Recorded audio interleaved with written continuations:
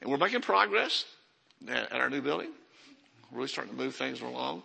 And that whole building, I think, is it's been sort of a thing with me. No comments. Anyway. I think there's been a lot of talk. Al brought this thing, and I heard it with other people as well, that the year 2020 marked the changing of chronosis. Every 40 years or so, there is a change in 40-year generational time frames. And the outpouring of the Holy Spirit was a huge one. It happened on the first day of the 20th century. And so, for 15 or more centuries, it had been pretty dormant. You didn't see, it's not that he wasn't here. He's always been here. From the creation. The Bible says the Spirit of God hovered over the creation. Pardon me. But as far as his ministry, like it should have been the way it started in the book of Acts. My Lord, you talking about showing you the pattern. On the day of Pentecost, they all were filled with the Holy Spirit. The church was born. They began to speak with tongues and other languages. And there was over 1 million people in Jerusalem that day because it was the day of Pentecost. From all countries, Jews who had been dispersed all came back for these holidays. And so there was over 1 million Jews in that city that day. And they had all learned other languages, wherever they went to live. That day, they heard these guys come rolling out of that upper room. Every one of them speaking in tongues. And what that was to the people from other nations, they all said this: we hear in our own language, in other words, not Hebrew or Greek or whatever, but in our own language, we hear these people speak about the wonderful works of God. That's what keyed the whole church. Can you believe that? What were they talking about? The wonderful works of God. And so that day, 3,000 people got saved. The church was born. And that was a demonstration of God on how it was supposed to do. The Holy Spirit taking precedence now. He reveals Jesus. He reveals the Father's will. But Jesus said it's better for you, when he walked this earth, for me, for me to leave. Because if I don't leave, the Holy Spirit won't come. I want to tell you something right there. But when I go, I'm going to send him to you. And he's going to do everything. Everything that Jesus did, he's going to do it everywhere. He won't be relegated to one spot. He'll be all over the world.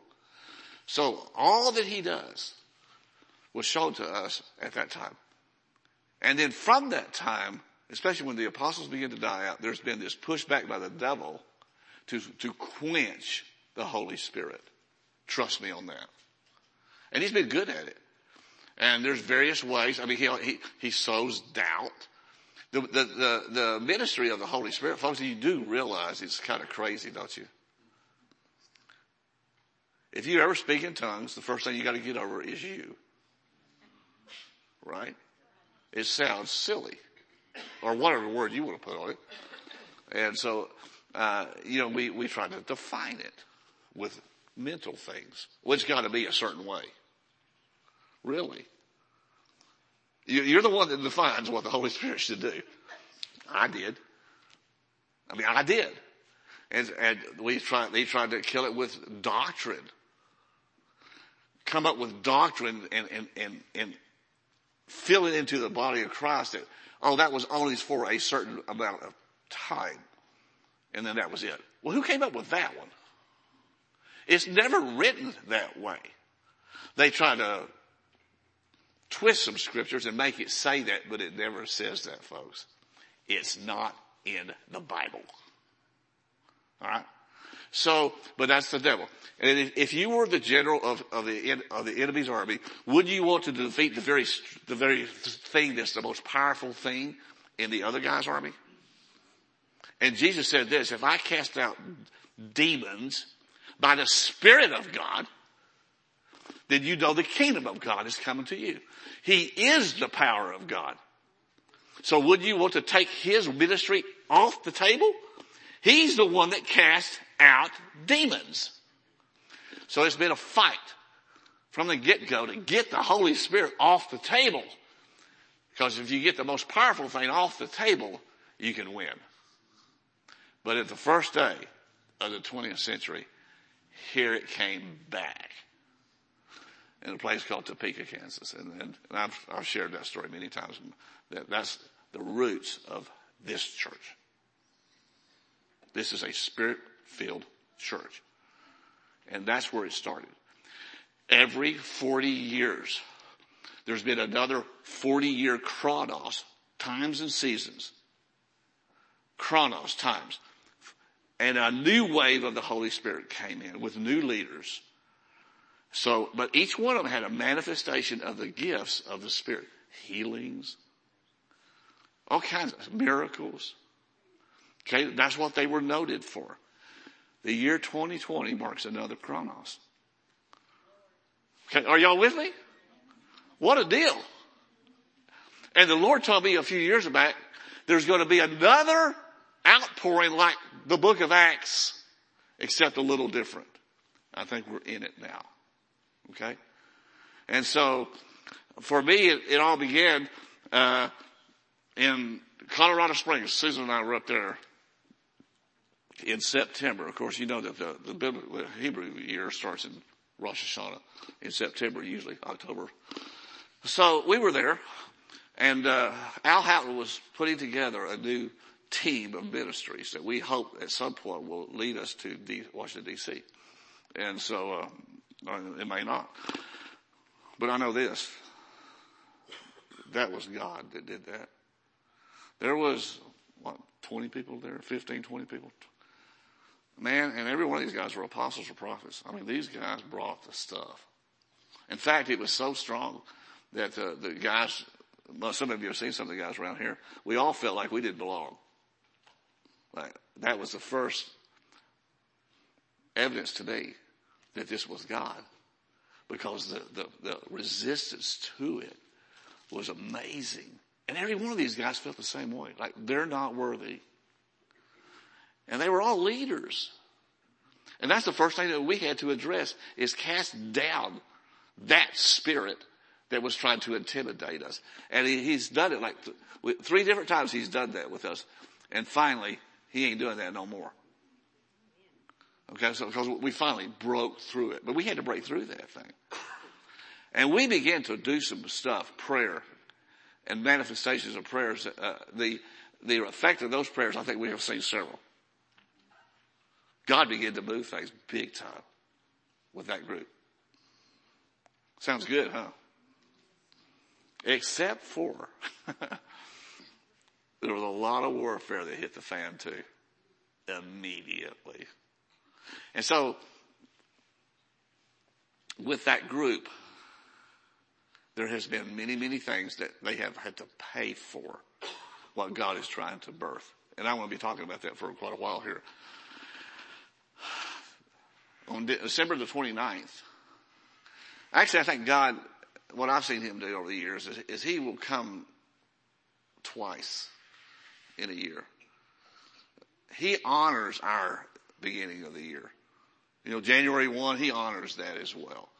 But the real announcement of the year is usually at Rosh Hashanah, September-ish. But he will come back in January and like give a little boost to reinforce, this is what I'm doing. And he did that again this year. And so on December the 29th, which was a Sunday, I had a dream that morning. Right before I woke up, I had this dream. And it was what I just described here before. I saw all these people, you guys, just like it was in the book of Acts. And all I heard was that these people speaking, get this, about the wonderful works of God. Same thing. The wonderful works of God. And the Lord in the dream told me to tell the people over 50 that that's going to be the hallmark of the next chronos, so that you will have hope in your latter years. Tell them you have lived in the wilderness for 40 years, but that's over. And now we're changing and you will be seeing the wonderful works of God. And he then said, because you have been faithful with him for all these years, now fullness can come. That's what I saw. Well, then he gave me this prophetic word about what fullness looks like. And I'll be getting into that more as we move on throughout the weeks. It's not a bunch of really good stuff. I'll give you an example. You're going to see a bunch of people starting to reign. Do you know what goes with reigning? Suffering. All right? If you suffer with him, you will reign with him. We're going to see that. Here's another one. There will be 100-fold fruitfulness now. Full blast fruitfulness. With persecutions. Okay, so there's a balancing. It's like a series of conflicts here. It's good and it's like, wow, I'm not sure. But that's going to happen, folks. Fullness is not Disneyland. All right, it's all the things of God, including the warfare. The good and the challenging. And I definitely have been seeing that. In fact, as soon as we got back, the first thing I hear is that there's a promise being laid before us. There might be another home for this church. As soon as I got back. And the explosion of testing and warfare over the three things that God told me to pray about people entering the promised land 40 years ago began to explode over relationships, finances, and in health.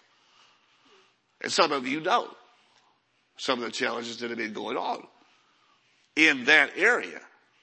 And they are intense. They're amazing. Well, but I think it's on. One of the guys that was up there is this apostle guy. I assume that we call Russell an apostle. He's an English dude. I guess he's the first English guy I've ever really gotten to know. They're interesting people. And kind of like y'all. Y'all are interesting people. We used to call ourselves bozos. Interesting. Anyway, Russell Dubose he's a very much of an intellect. Very much of an intellect.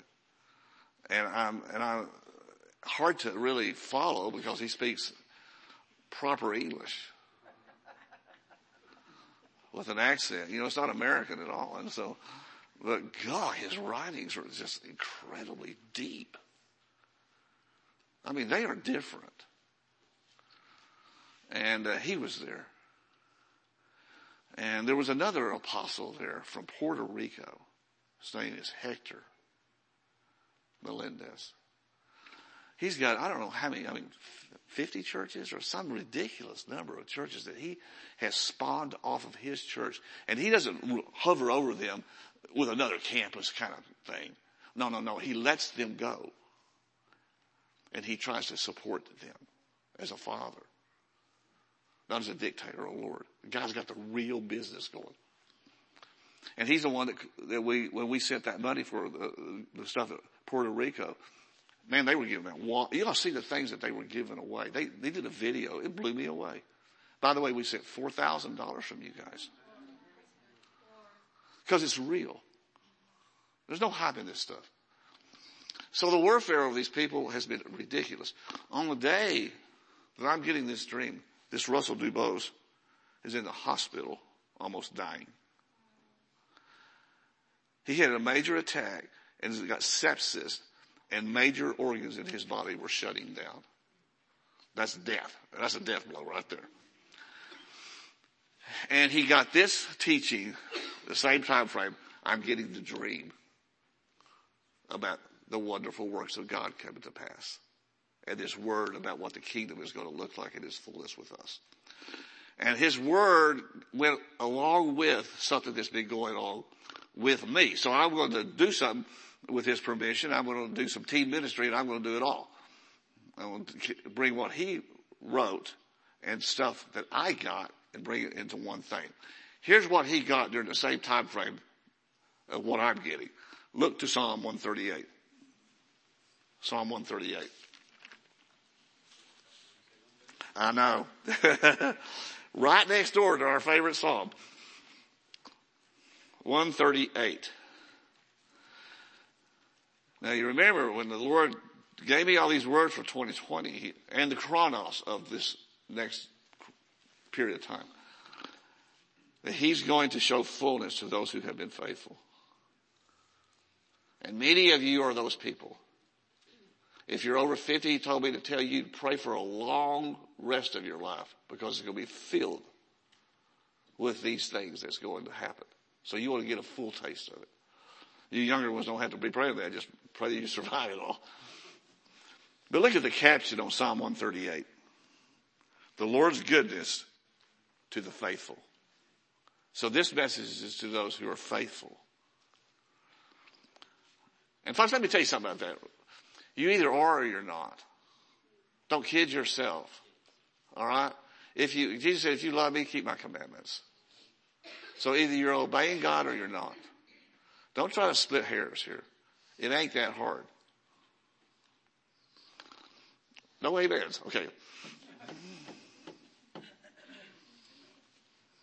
How would you measure faithfulness? If you were married to someone, how would you measure faithfulness with that person? You just think about that.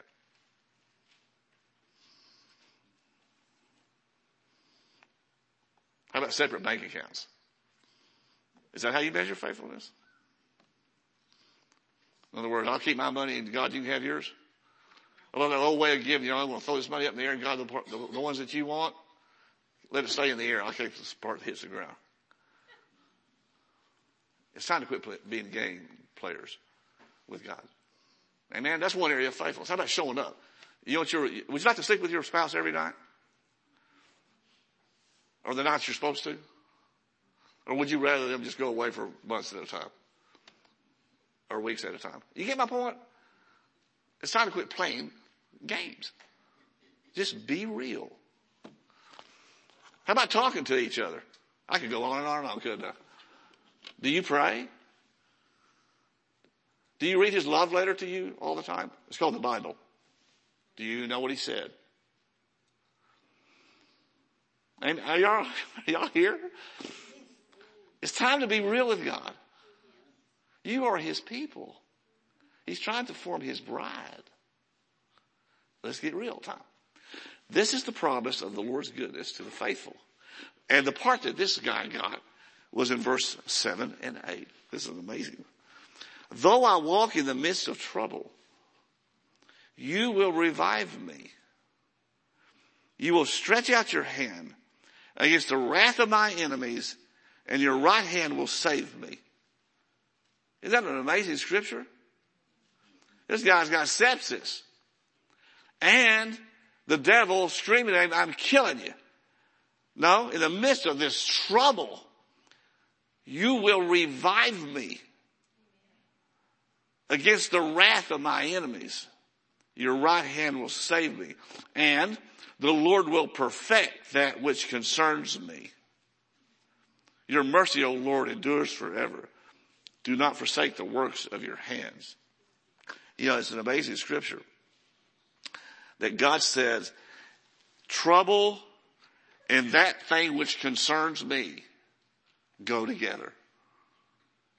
What is the thing that concerns me? What is his calling and purpose for my life? It goes, the word perfect means literally God will finish what God starts. How many things in your life, folks, this is where we're going to go today, that you know God started, but it's not finished. And maybe you've even lost hope over that thing, or several of those things. But God will bring to a completion those things which he started in me, and it has something to do with trouble. Hard things coming. And I think that's what we're going to be seeing. Revive. Revive. So Russell began to look at this one thing in our software called Brown, Driver, and Briggs, BDB. They are considered the pinnacle interpreter of Hebrew, BDB.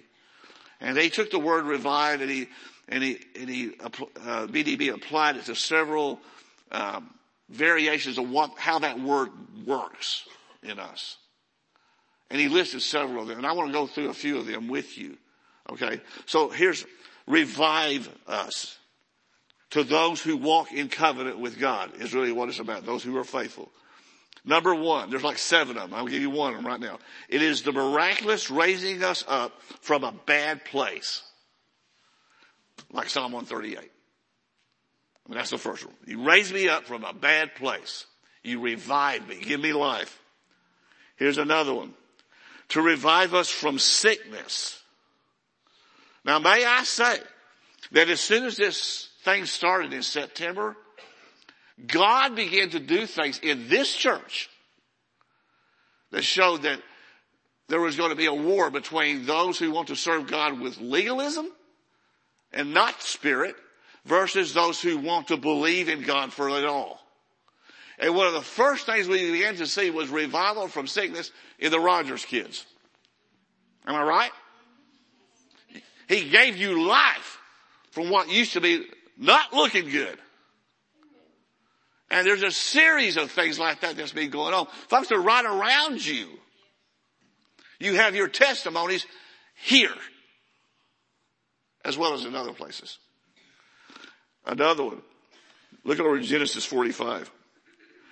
Sometimes we are revived from a discouragement time where your spirit is just discouraged. You just don't believe that it will ever be good again. And maybe the fond thing of your heart has been taken from you and you just don't think you can recover from that. That's a good one. You know, I was there 5 years ago. Wife dies. I found out it was true. The two shall become one. And the day she dies, I hear Mercy Me saying, I'm alive, even though a part of me has died. I felt it was the best part of me, my wife. So, from that is a revival. Well, I got one sitting right there. You know? Oh yeah. And it was the same way for this guy. Genesis 45. It's about Jacob. Verse 25. They went up out of Egypt, his sons, and came to the land of Canaan to Jacob their father. And they told him, saying, Joseph is still alive. And he is governor over all the land of Egypt. And Jacob's heart stood still because he did not believe them. I saw a deal the other day. It was a movie or something like that.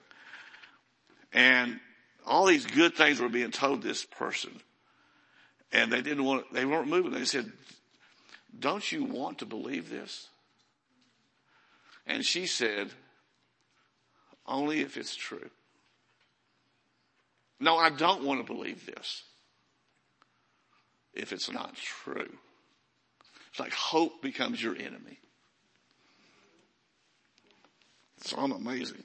He did not believe them. But when they told him all the words which Joseph had said to them, and when he saw the carts which Joseph had sent to carry him, the spirit of Jacob their father revived. The word revive. And he said, it is enough. Joseph, my son, is still alive. And I will go and see him before I die. There's a revival. He thought he was dead.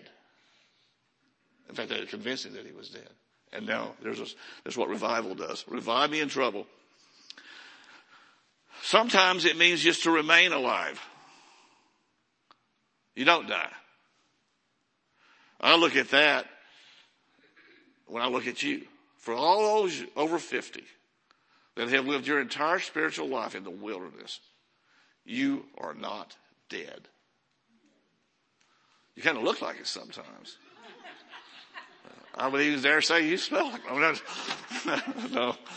You're still doing it. Did you know that is the power of revival in you? God wouldn't let your sorry hide die. He kept feeding it and clothing it and giving it water. He just wouldn't let you die because he had not yet perfected that which concerns you. Amen? He had a lot left to go, and you weren't getting there in that wilderness, but you ain't done yet. Remain alive. Sometimes things kind of get destroyed, though. Revival connects with that as well. Look at Nehemiah 4. Nehemiah 4. This where Brown Driver Briggs says, restore to life that which has been dead or is dying or has been ruined. The dead, the dying, the ruined. That sounds like a Clint Eastwood movie.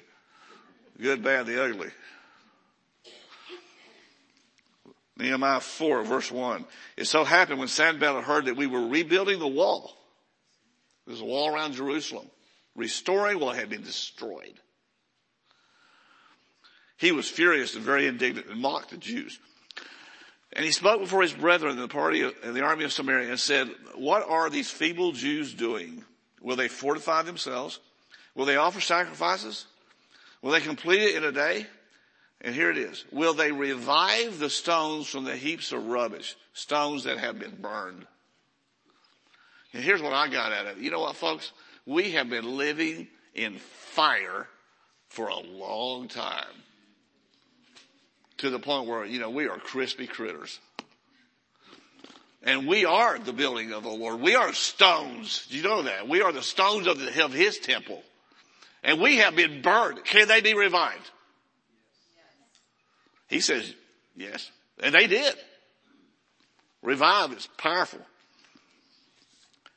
Here's another one.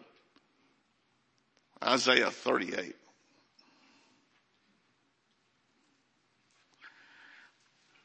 I'll preface this with that apostle from Puerto Rico. I mean, the same day, the same week that I'm getting this dream, Russell's in the hospital with sepsis all over his place. The first day of the new year, I get a phone call from Al.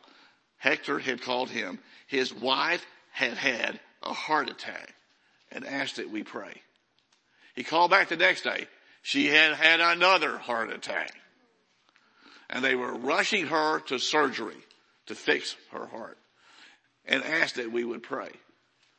She prayed and asked God to give her 15 more years.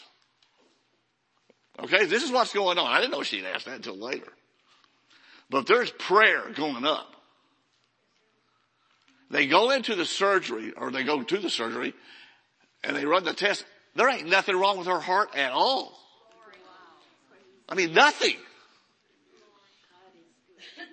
Okay? I would call that reviving. In fact, that's what this one's all about. Reviving and restoring to health from imminent death. And I don't know that word was in this chapter of Isaiah 38 because it talks about what she prayed. Hezekiah. Look at verse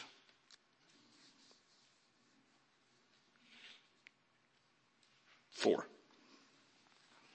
The word of the Lord came to Isaiah saying, go tell Hezekiah, thus says the Lord, the God of David your father, I have heard your prayer. Now, let's just back up a little bit. Let's go down here, the verse 1. In those days, Hezekiah was sick and near death. Here we go. And Isaiah the prophet, the son of Amos, went to him and said, thus says the Lord, set your house in order, for you shall die and not live.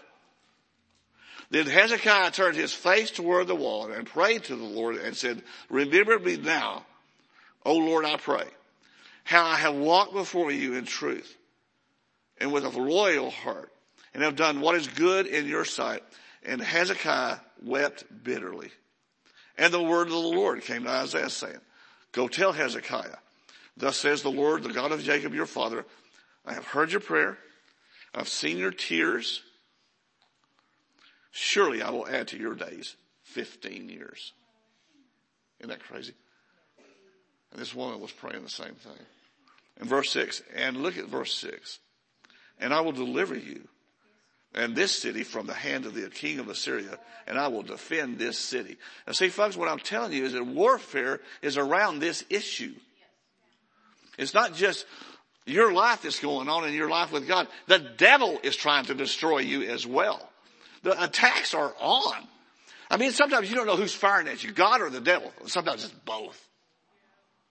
God's trying to take you away from the things you're doing, and Satan's trying to kill you. You're like Job. You really don't know where it's coming from. And it's both. So, he prayed. God answered his prayer and promised him 15 years. Look down in verse 16. And Hezekiah is saying back to God, "Oh Lord, by these things men live. And in all these things is the life of my spirit. So you will restore me and make me live." And every one of those words live is revive, revive, revive. By these things we are revived. What things? The things that God has promised us. You really got to get a hold of that, folks. This is how you live. This is what makes you tick. This gives you purpose in life. This gives you a future and a hope. What he promises you. And God is not a man that he should lie. What he promises, he will also do it. He will perfect that which concerns you. What if it hasn't happened yet? By these things we live, by his promises. But look at verse 17. It was 16. So restore me and make me live. Indeed, verse 17. It was for my own peace that I had great bitterness. Now you gotta just stop. What does that mean? For my own peace.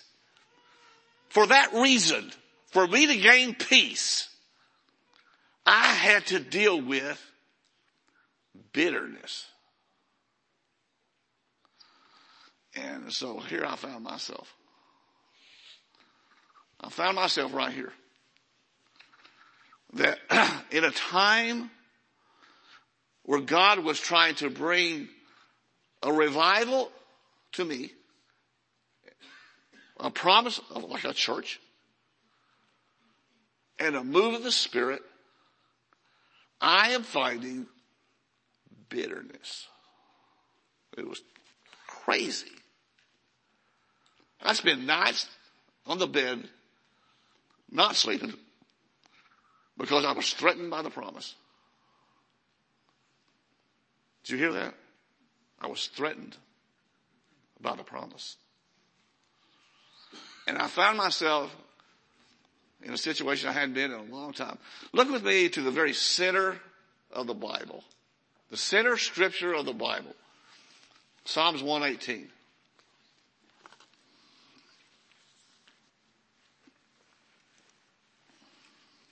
Psalms 118. Verses 8 and 9. This is the center of the Bible. And it's interesting. I mean, you talk about amazing how God does these things. It is the center of the Bible, and it is the central theme of the Bible. It is better to trust in the Lord than to put trust in man or confidence. That's the centerpiece of the Bible. There's two words for trust in the Old Testament. They're both right there. The first one is the highest level of trust. It is the absolute trust. It is better to have the absolute trust in God than the next level of trust in any man, including me. Better. So, when we start talking about the things that God has for us, what it all finally comes down to, folks, is this. This is all about relationship. Bottom line, this whole thing that we are doing is about a relationship. You do know that the beginning of the story in the book of Genesis was about a marriage, right? And you do know that at the end of the book, it's about a wedding. It's a relationship that he's after. And there is nothing more fragile and to the point in a relationship than trust. If you don't have it, you don't have a good relationship. Am I right? You ever violate trust in your marriage? Hard to recover from that. And if you don't give trust into the marriage, hard to have a good marriage. You just got islands living together. Am I right? And this is what God wants from us. Trust. And isn't it interesting that seems to be so prevalent today in songs and stuff? All about trust. And quit controlling. Right? They kind of go together. And it's also interesting to me that the one thing I hear coming out of the marriages from the men and the women is the men are saying this: she does not trust me or respect me. They kind of go together. Well, that silence on that one. Well, ladies, do you? You trust your husband? That means you don't control him, right? I mean, are you with me? And why would God even ask you to do that? Because you are modeling the bride and the bridegroom. You are, ladies, modeling the bride as he tries to model the bridegroom. And we're supposed to trust him.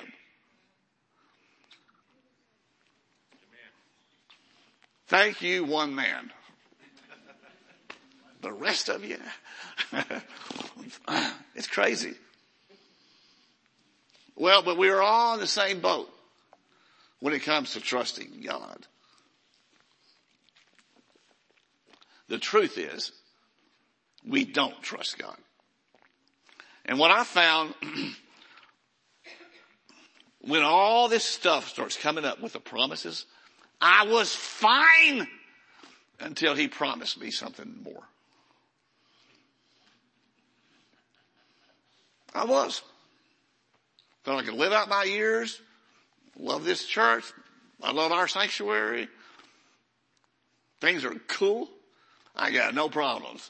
You got me a nice wife. She's kind of a babe, I think. She's nicer than I am. Shut up. So why do I need anything else? And the day I get home, within a week from getting home from Colorado, and this new Kronos, I get a call. Someone wants to sell you a church. The nicest place in Andrews.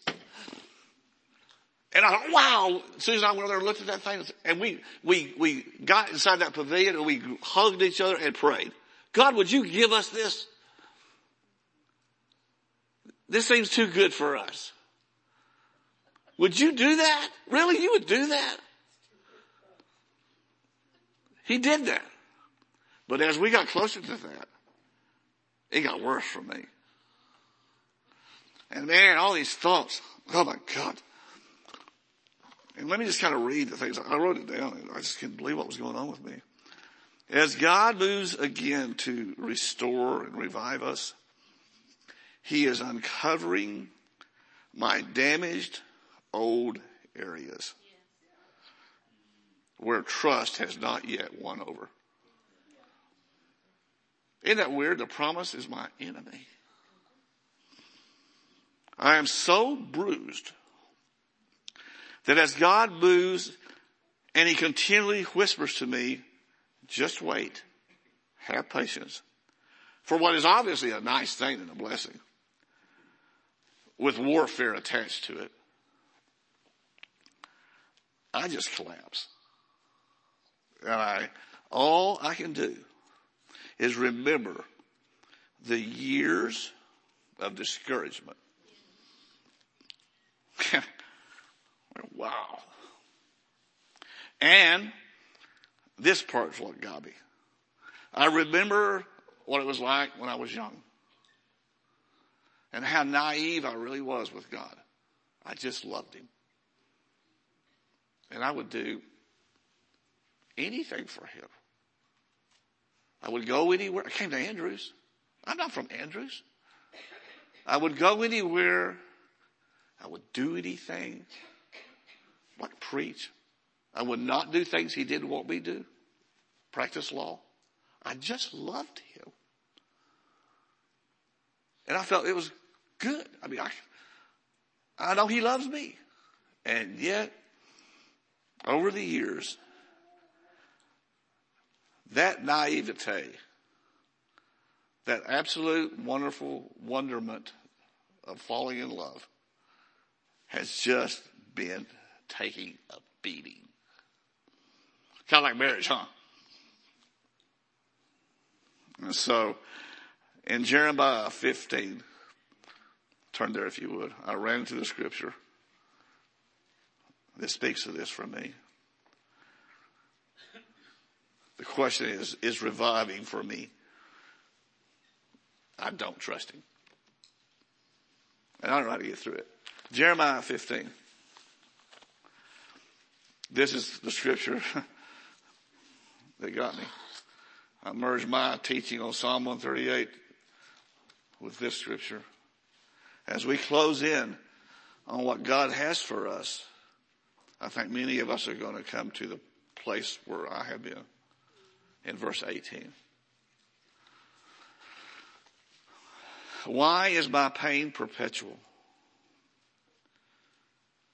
and my wound incurable? This is a prophet speaking. Why is my pain perpetual, my wound incurable, which refuses to be healed? Will you surely be to me like an unreliable stream, as waters that fail? The footnote to fail means cannot be trusted. Will you surely be to me like a stream and waters that cannot be trusted? And I'm not kidding you. The closer we got to this church thing, the worse it got.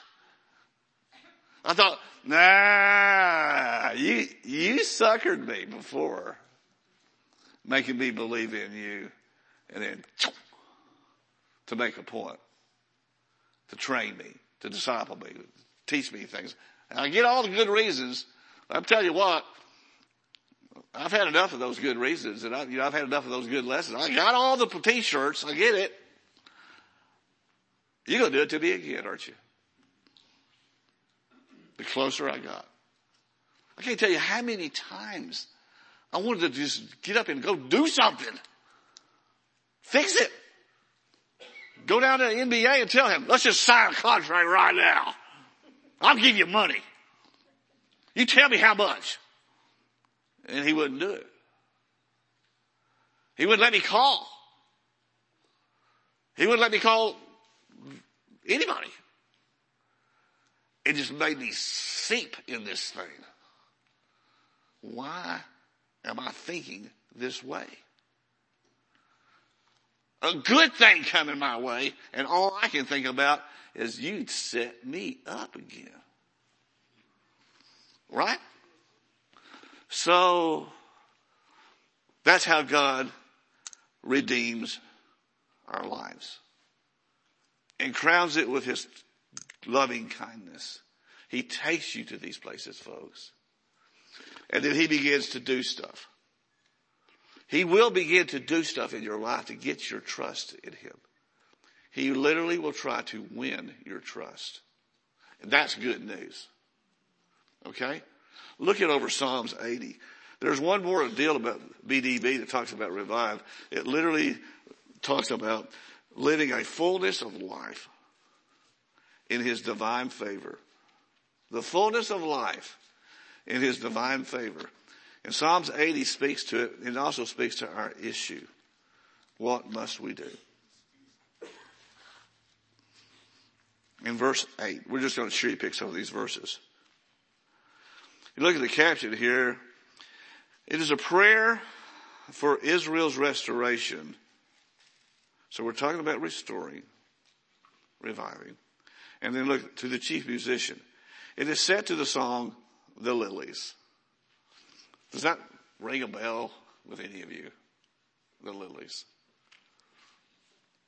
That's about the Song of Solomon.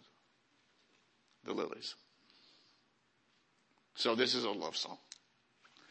And so in it, the psalmist is remembering life that he's lived. In verse 8 he says, God, you brought out a vine out of Egypt. You cast out the nations and you planted it. And anytime you see this word vine, that's you. That's you. He brought you out of your dead state of Egypt and he planted you. Then in verse 12, he asked the question, so why have you broken down her hedges so that all who pass by pluck her fruit? You planted me? So why am I broken down and losing all the benefits that I had hoped for? Then verse 14 asks this question, return, we beseech you, O Lord God of hosts. Look down from heaven and see and visit this vine. I'm asking you to visit me.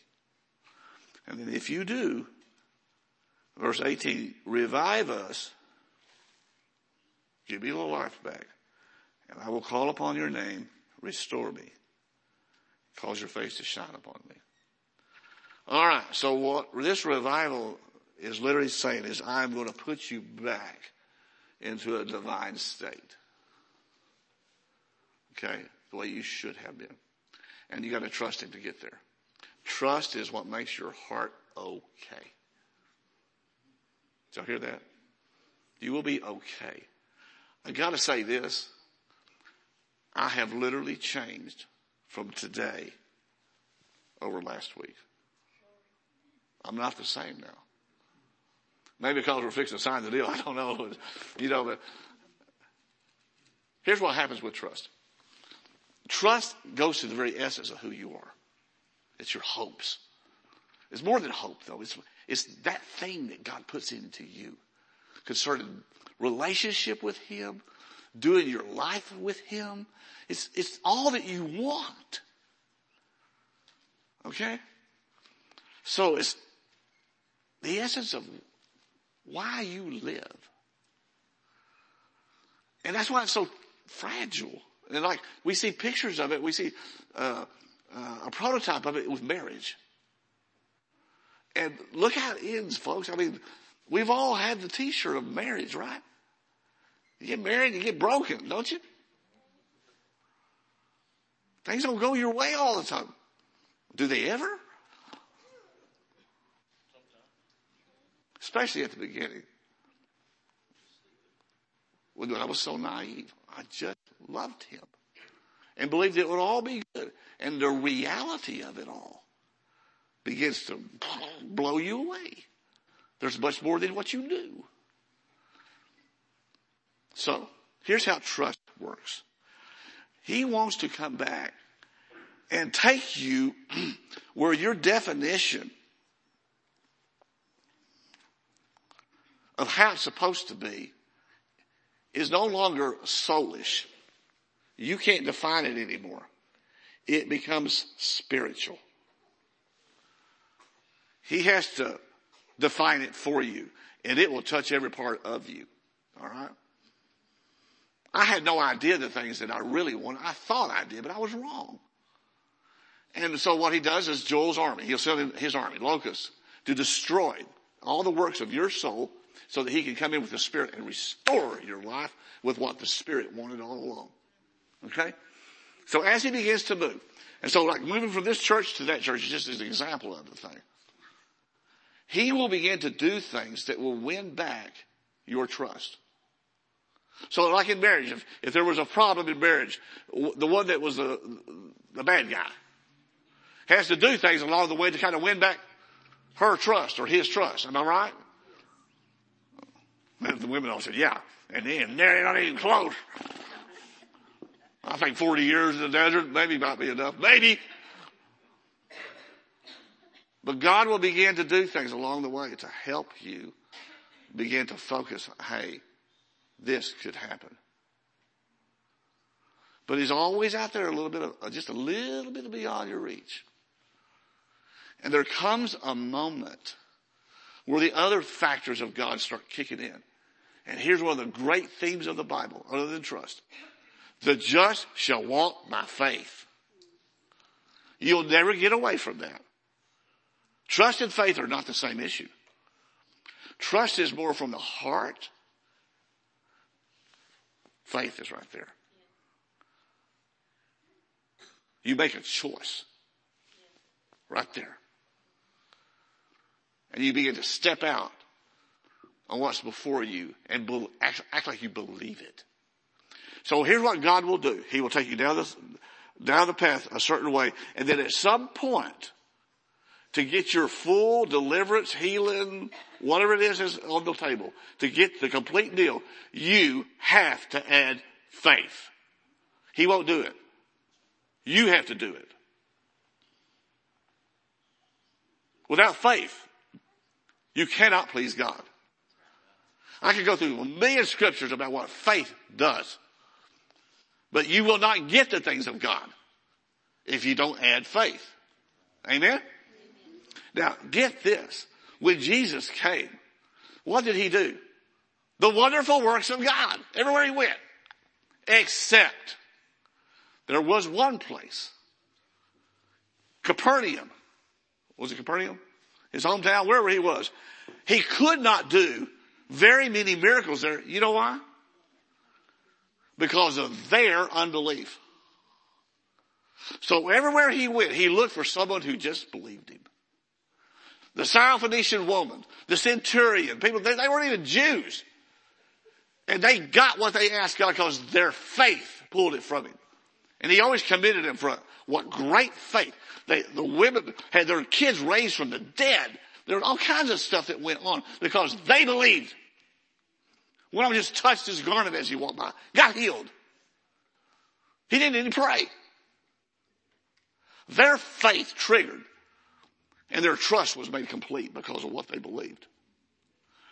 That's where I think we need to go right now. Some of you just need to add your faith to what God is promising you. It may be a healing of your body.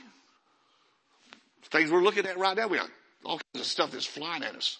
Cancer, broken relationships, bad. You have to add your faith. Now, I got some good news for you. If you do that, God's going to visit your vine. He's going to restore you. He's going to win it.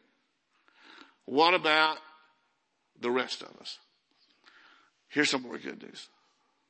When Jesus came down from the mountain of transfiguration, he showed the fullness of what he was all about. His glory. He comes down to the valley, and there was a man there whose son was full of the demons. And the disciples who had been casting demons out all along could not even touch that deal. They asked him why. They couldn't do it. He said, because your faith was not complete. And so he asked the man, we have a whole history that where the faith was, miracles happened. This wasn't happening. So he asked the father of this boy, do you believe that I can do this? And this is where most people, I think, live.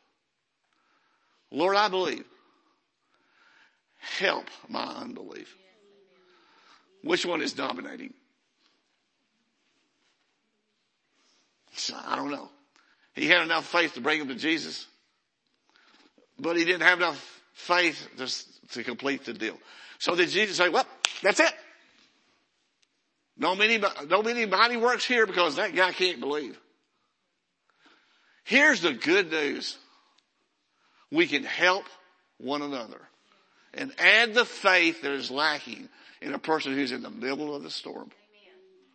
Jesus provided the faith that day. Healed that boy. Now, here's my offer to you. I really believe that God has given me this to give to you. And I don't like the guys at the Gate Beautiful, Peter and John. Silver and gold I don't have. But what I do have, I will give it to you. And he told that lame guy to get up and walk. And he got up and walked. So, what I'm going to ask you to, if this is speaking to you, if you want prayer, if you have faith, we'll pray. If you don't have faith, I'm asking you to take what little faith you do have, like that father did. It just takes a mustard seed, people. That's all. Just a little bitty thing. And that's what I want to ask you to do to show that you have that type of faith. Please stand up. If you want prayer, I want to pray for you right now. If you have the little seed of faith, and if you have all the faith, if you want prayer, we're going to pray right now. Please understand that the end of this, the reason for this, is for your relationship with him to be healed and for you to trust God. Amen? So, Father, in the name of Jesus, I am praying for these people, God. And I just want to say, God, it's you that does this. It's not man. So in the name of Jesus, I'm proclaiming before these people that the Spirit of God is here to cause you to walk with him and trust in him. Add your faith. Reach out your hand to him and say, God, I believe you. And for those that can't say it, Father, I believe you for them. Move by your Spirit and let these people know you are here for them. That's why you came. For that person, every single one of them, let them have their moment of moving forward in this kingdom and in this new chronos of the fullness of the Spirit and the wonderful works of God in them and in their relationships, in their finances, and in their health. Do it for your own glory in the name of Jesus Christ. Amen. Amen. Did y'all get it? It's there, folks. Don't let Satan steal it. Let pleasant words come out of your mouth. Let words of truth and faith come out of your mouth. And nothing but that. Amen? If you ain't got nothing else to say, shut up. Seriously, this is serious before the Lord. By your words you will be justified. By your words you will be condemned. Don't speak unbelief. Go Chiefs.